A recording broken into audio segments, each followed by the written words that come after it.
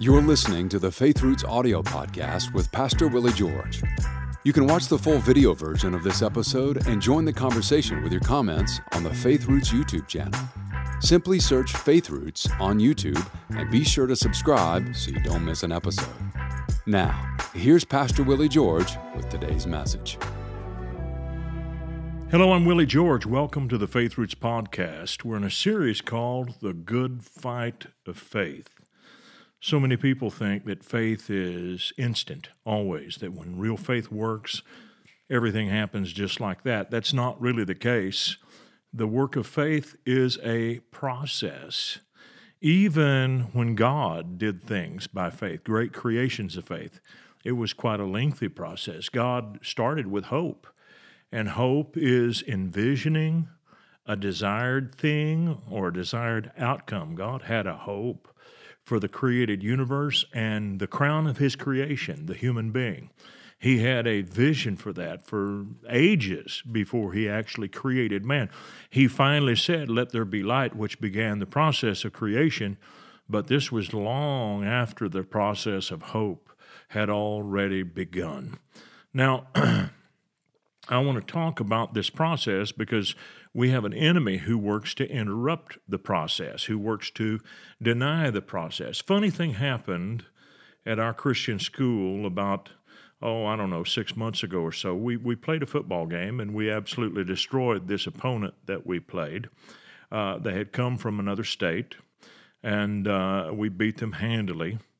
But what they did later, and it had to be someone from the school who had access to the codes to put scores up on a national website.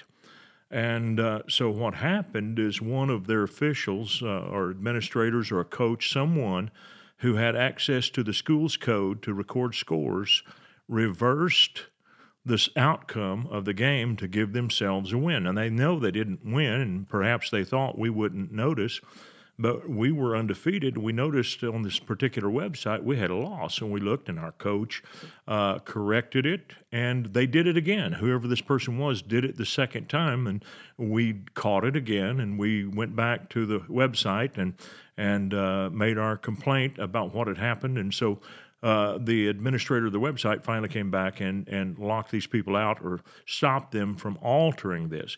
Really reminds me of Satan, who does not want to admit that Jesus Christ is God's Son come in the flesh, nor will he confess it, nor any demon power confess that. They don't want to admit they lost the game. And that was kind of funny that these guys didn't want to admit they lost the game. Satan is a defeated foe. He's already defeated. Listen to the book of Hebrews chapter 2, verse 14. This is the New King James Version, and it says this: "Inasmuch then as the children, which is us, have partaken of flesh and blood, he himself likewise shared in the same, that through death he might destroy him who had the power of death, that is, the devil." Now, since Christ came to redeem the children of men, Jesus had to be like them. They come into the world with flesh and blood. We enter through a birth canal. We're born here. That's how Jesus came to the world. He came into the world legally, the way you're supposed to. Satan, on the other hand, came into the world by lying to Eve and tempting Adam, and he usurped the authority that was given to man. He operates in the atmosphere around the world. He is here illegally. He's not supposed to be here. So he has been destroyed. Now, that doesn't mean he ceases to exist.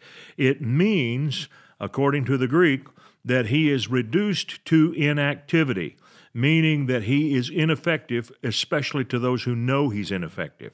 It is the word katargeo, and I'm sure I'm mispronouncing that, but nonetheless, it means not the loss of being. Satan hasn't experienced the loss of being, but he has experienced the loss of well-being, to render useless for practical purposes. That's where Satan is right now. He's still there. He still operates, but he can be made to be useless to those who know how to use their authority. Now, what I want you to see in all of this is Satan has to depend on lack of knowledge, ignorance. It's like this football team from the other school or whatever coach was responsible for changing the score. He was depending on ignorance to fly this.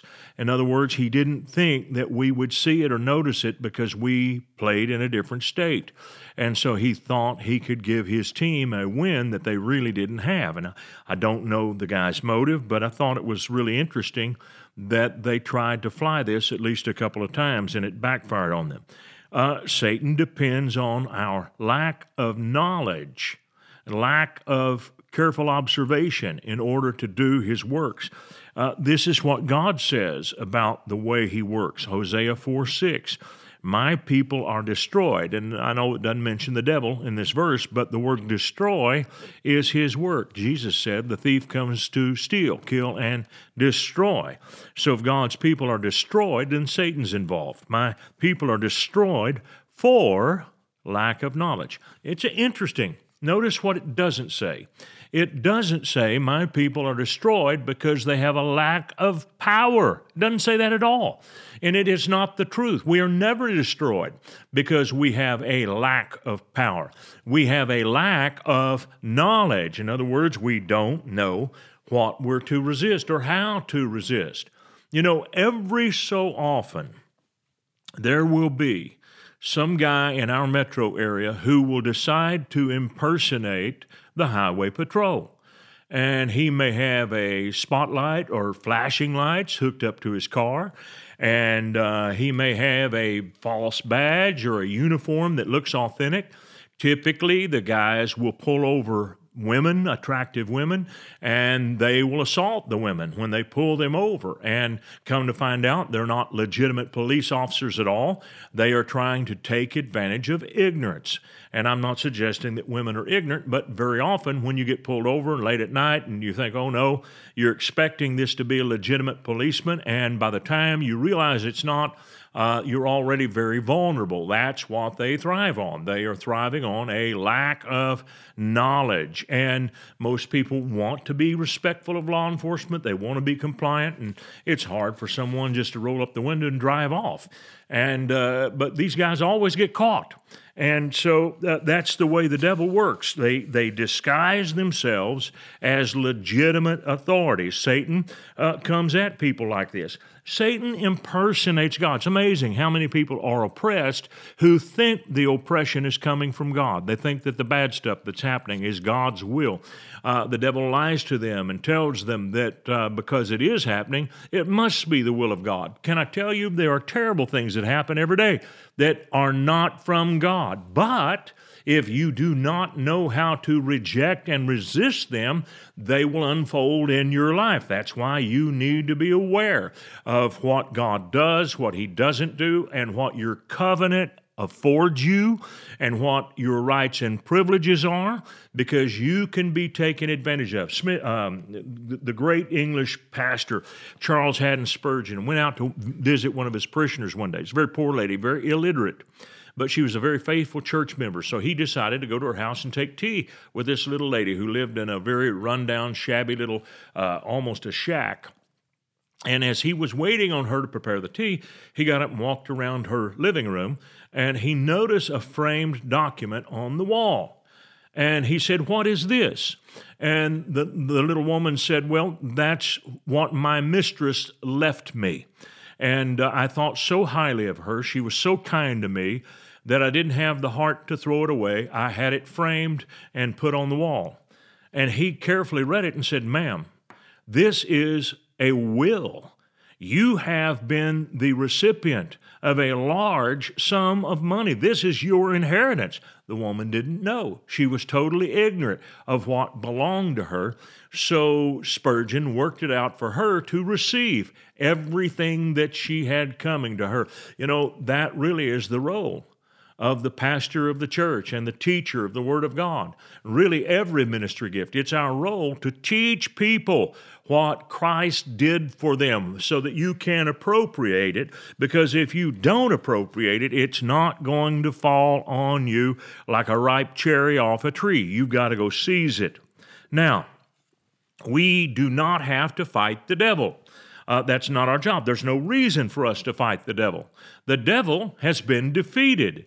We are to resist the devil, but it's different. We do not have to fight the devil in order to resist the devil. In other words, we let the devil know that his defeat has already been worked, and therefore we will not yield to him, not 1 inch.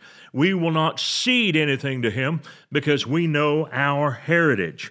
So throughout the process of faith, Satan will offer suggestions to you. And he's going to do this to you because he was willing to do this to Jesus. And so many people think that Jesus never had to battle this. Listen to this. I want to read this to you. This is Matthew chapter 3, verses 16, 17. When Jesus had been baptized, he came up immediately from the water, and behold, the heavens were opened to him. And he saw the Spirit of God descending like a dove and alighting upon him. And suddenly a voice came from heaven saying, "This is my beloved Son, in whom I am well pleased." Now, Jesus was 30 years old when this happened.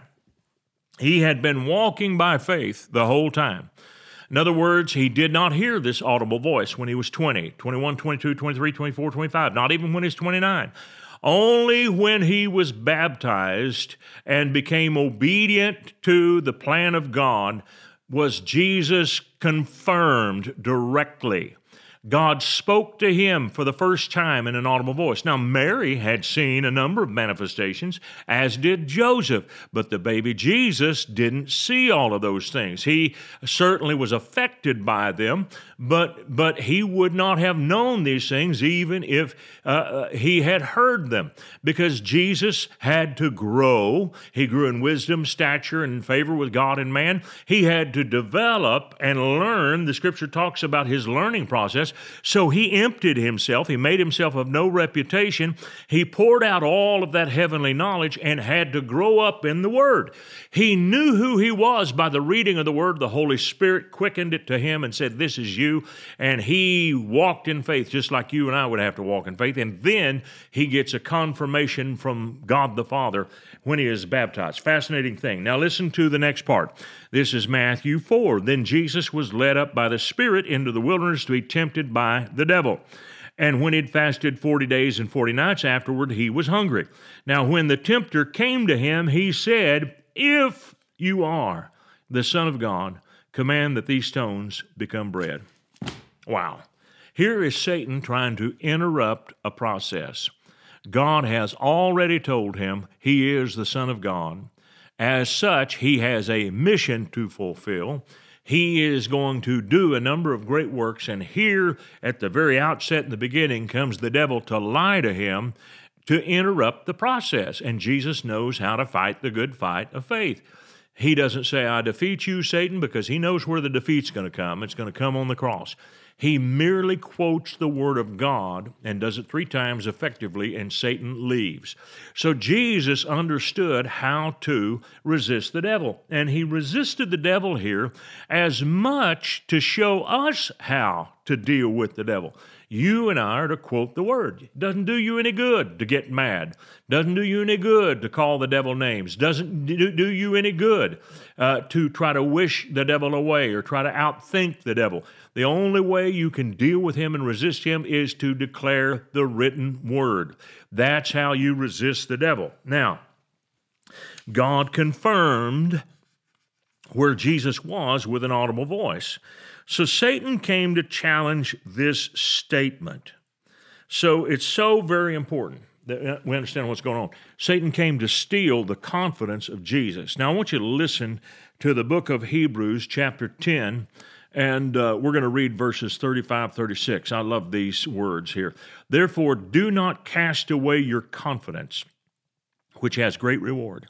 You know, I used to do a lesson with kids called "Don't Throw Down the Rope." And I talked about God gave us faith to reach into a domain that we can't go with our hands. And that's what a cowboy does with his rope. He uses his rope to catch a steer that he cannot catch with his hands. And he is using the rope to reach into a realm that is beyond his reach. That's really what faith is. So when you catch the steer and you have him by the rope, you do have the steer.